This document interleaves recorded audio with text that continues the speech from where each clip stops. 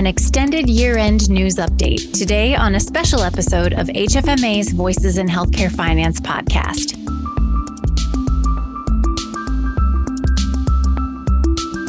Hello and welcome to the podcast. If you listened last week, you heard a brief year-end wrap-up by our news team. But 2022 was such an eventful year in the healthcare industry that there was way too much to fit into one little segment. So today, we've got a special episode with the entire update. Here's HFMA Senior Editor Nick Hutt and HFMA Policy Director Sean Stack.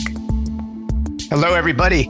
As part of this 2022 year-end special, we're reviewing a few of the big healthcare policies and trends for the year. Sean, I think the big story this year for our listeners and HFMA members is quite simply that the financial deterioration that we saw over the previous couple of years not only was not alleviated like we hoped it might be, but actually was exacerbated. We've talked about this downswing before on the podcast, but by way of review, how tough of an environment is it right now? You know, Nick, it's still pretty tight. You know, wages and labor have somewhat got under control, but they're still very high for hospitals and organizations. Reimbursement is scarce as we come into the new year, as you know, and as we talked about before with the reimbursement updates for Medicare. Although sometimes, you know, on the inpatient side, maybe record breaking for the last several years, but still not keeping up with inflation. Ability to pivot service lines that are losing money and get healthcare professionals to get their arms around that piece has been a challenge because you not only have reimbursement issues, high cost, high labor, high real estate, leases, you also have disruption coming into the market more than ever in healthcare and scraping off the cream, right? The patients who can pay for care. So it is very challenging and continues to be very challenging for small and large organizations. No doubt.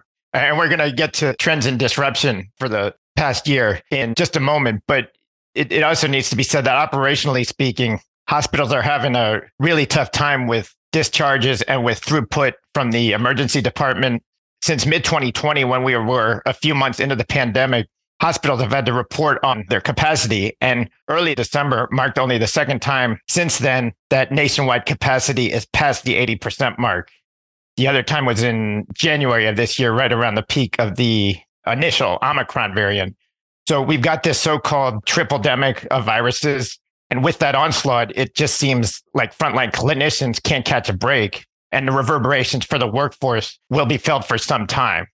That's right, Nick. And lengths of stays, of course, as you've hinted at, are up because the post-acute setting is even in more dire straits in the hospitals with funding, with staffing.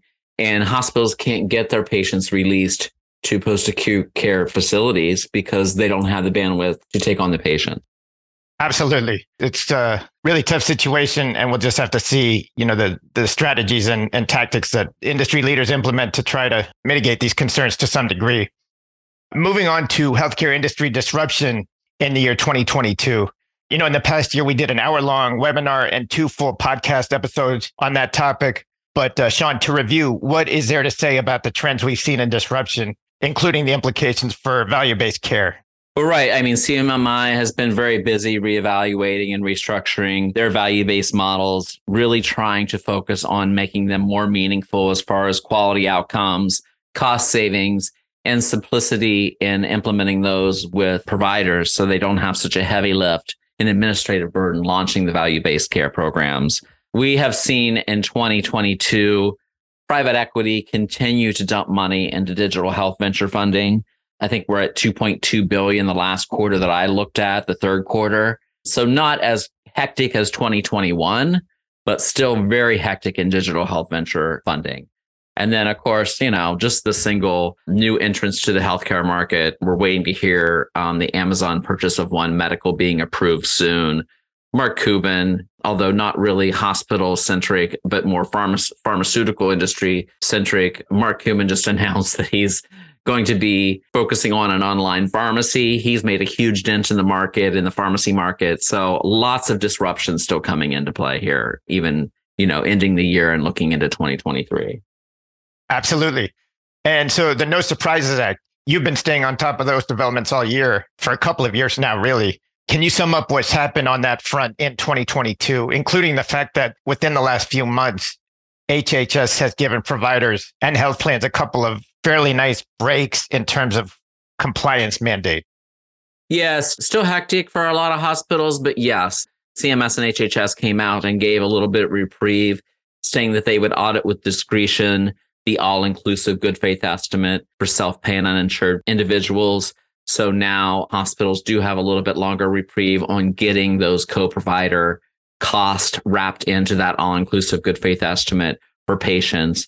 But, I hope they're taking advantage of this time because this is going to be short-lived. And I do think that hospitals who are not working toward gathering all those costs to include in a good faith estimate, are going to be under the crunch at the end of 2023. That being said, we see continued delays of the advanced EOB that fell under the provisions of NSA, the advanced EOB being the kind of the more robust good faith estimate that would come from the health plans on pre-scheduled visits. So we're watching that closely on how that build goes and getting that information from the provider to the health plan and then from the health plan to the patient to let them know what true out-of-pocket cost will be for their scheduled procedures. So more to come there. For sure. Yeah, there was a request for information put out by HHS regarding the advanced explanation of benefits. So hopefully the feedback that comes in from stakeholders will be incorporated in any future regulations in that respect. And then I would say a related topic is price transparency regulations. We had this massive data drop in the form of the health plan transparency files this past summer. But it's been a challenge, hasn't it, to make use of that information, as it really has been since 2021 with the hospital transparency files, for that matter. Yeah, I would say you're right, Nick. Even more difficult to make use of that information. However, someone has. Turquoise Health has standardized the health plan contracted rate files. They are working now, and you can purchase those now through Turquoise Health. I think these transparency health plan contracted rate files are going to be the no surprise scuttle and no surprise panic that was in 2022. I think transparency is going to be the new focus in 2023 as providers, as payers begin to analyze the standardized files that Turquoise Health has gathered and continues to make sense of, because as you know, those health plan contract rates are published monthly and refreshed monthly. So Turquoise is tracking these month to month and can see trending. So I think price transparency conversations, contracting conversations are going to be top of mind mid to late 2023. And hospitals are going to need to get a strategic plan together on how to address the costs that are being published. Yeah, so that's certainly something to keep an eye on. Ideally, if HHS really wanted to give stakeholders a break, maybe the health plan transparency files can kind of remove the need for this advanced explanation of benefits that is being mandated through the No Surprises Act, because there seems to be some potential crossover there, but that certainly remains to be seen. Agreed, Nick, and a lot of confusion for the consumer because there's so many tools out there giving conflicting information.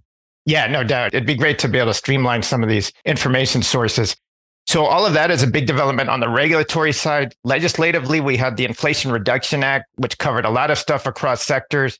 But in healthcare specifically, it ensures continuation of the current insurance premium subsidies in the Affordable Care Act exchanges, and also gives Medicare the right to negotiate the prices of some prescription drugs starting in 2026.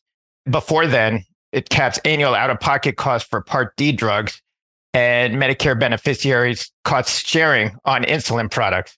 That all seems very worthwhile and consumer-friendly, but we'll need to see how it shakes out and whether there are any unintended consequences. So as we move on to the judicial side of things, there was a major development at the Supreme Court for the 340B program this year. Sean, for anyone who doesn't know, please tell us about that. The courts ruled in favor of providers in the lawsuit, and now CMS in the outpatient rule, the OPPS rule for calendar year 2023, have reinstated the ASP plus 6% moving forward. And the courts decided that the 2018 and 2019 reductions to the 340B program in reimbursement were ruled unlawful, and those will be reinstated and reprocessed in the near future. We're thinking right around the time the proposed rules for 2024 will come out. so will the solution to paying back those 2 years of underpayments on 340B. But more to come on deciding whether that will be done in a budget neutral manner or a non-budget neutral manner. If it's done in a budget neutral manner, which would mean that outpatient claims that benefited from that budget neutrality would need to be reprocessed and money taken back on the hospital outpatient claim side. So more to come on that. But I agree with experts in the field in saying that the ASP plus 6% will probably be short-lived, because as most folks know, last year, the recommendation, but it was held up due to the lawsuit, was to cut 340B rates even more. And I think that proposal was ASP minus 30 some percent, maybe 34%. I'm not sure if you know, Nick, but it was mid 30s. So I think that is coming down the pike, in the next couple of years. So, a chance for hospitals. I know AHA was requesting a community benefits report on 340B to be done about 5 years ago. I'm wondering if that will resurface to try to tell the narrative of all the good things that hospitals really do with those 340B funds that come through them for the community. Yeah. So as you said, stay tuned for that. There's a lot of issues that need to be sorted out. Yeah. Real quick, in the same month as the 340B decision, the Supreme Court said HHS can continue using the current formula for determining disproportionate share hospital payments. Provider plaintiffs had said since that formula was implemented in 2004, hospitals have lost out on billions of dollars that they should have had a right to. So you could say 2022 was a mixed bag for healthcare related decisions from the high court. I think that should do it for this segment and for the year in Beyond the News. Sean, it's been terrific talking with you on all these episodes over the last 12 months. So happy holidays to you, to yours, and to the rest of our podcast team, Erica and Linda, and certainly to all of you listeners. To everybody in healthcare, thank you for all you've done through a really challenging year to help provide care to your patients and communities. Thank you, Nick, and thank you for all of your expert blogs. I think everyone appreciates your knowledge of the industry and your current watch and oversight. So thanks, everybody. Talk to you next year. Voices in Healthcare Finance is a production of the Healthcare Financial Management Association and written and hosted by me, Erica Grotto. Sound editing is by Linda Chandler. Brad Dennison is the Director of Content. Our President and CEO is Joe Pfeiffer. Thanks again for listening this year, and to echo what Nick said, thanks to everyone working in healthcare for what you do. It's been a challenging few years, and we see and appreciate you. Happy holidays.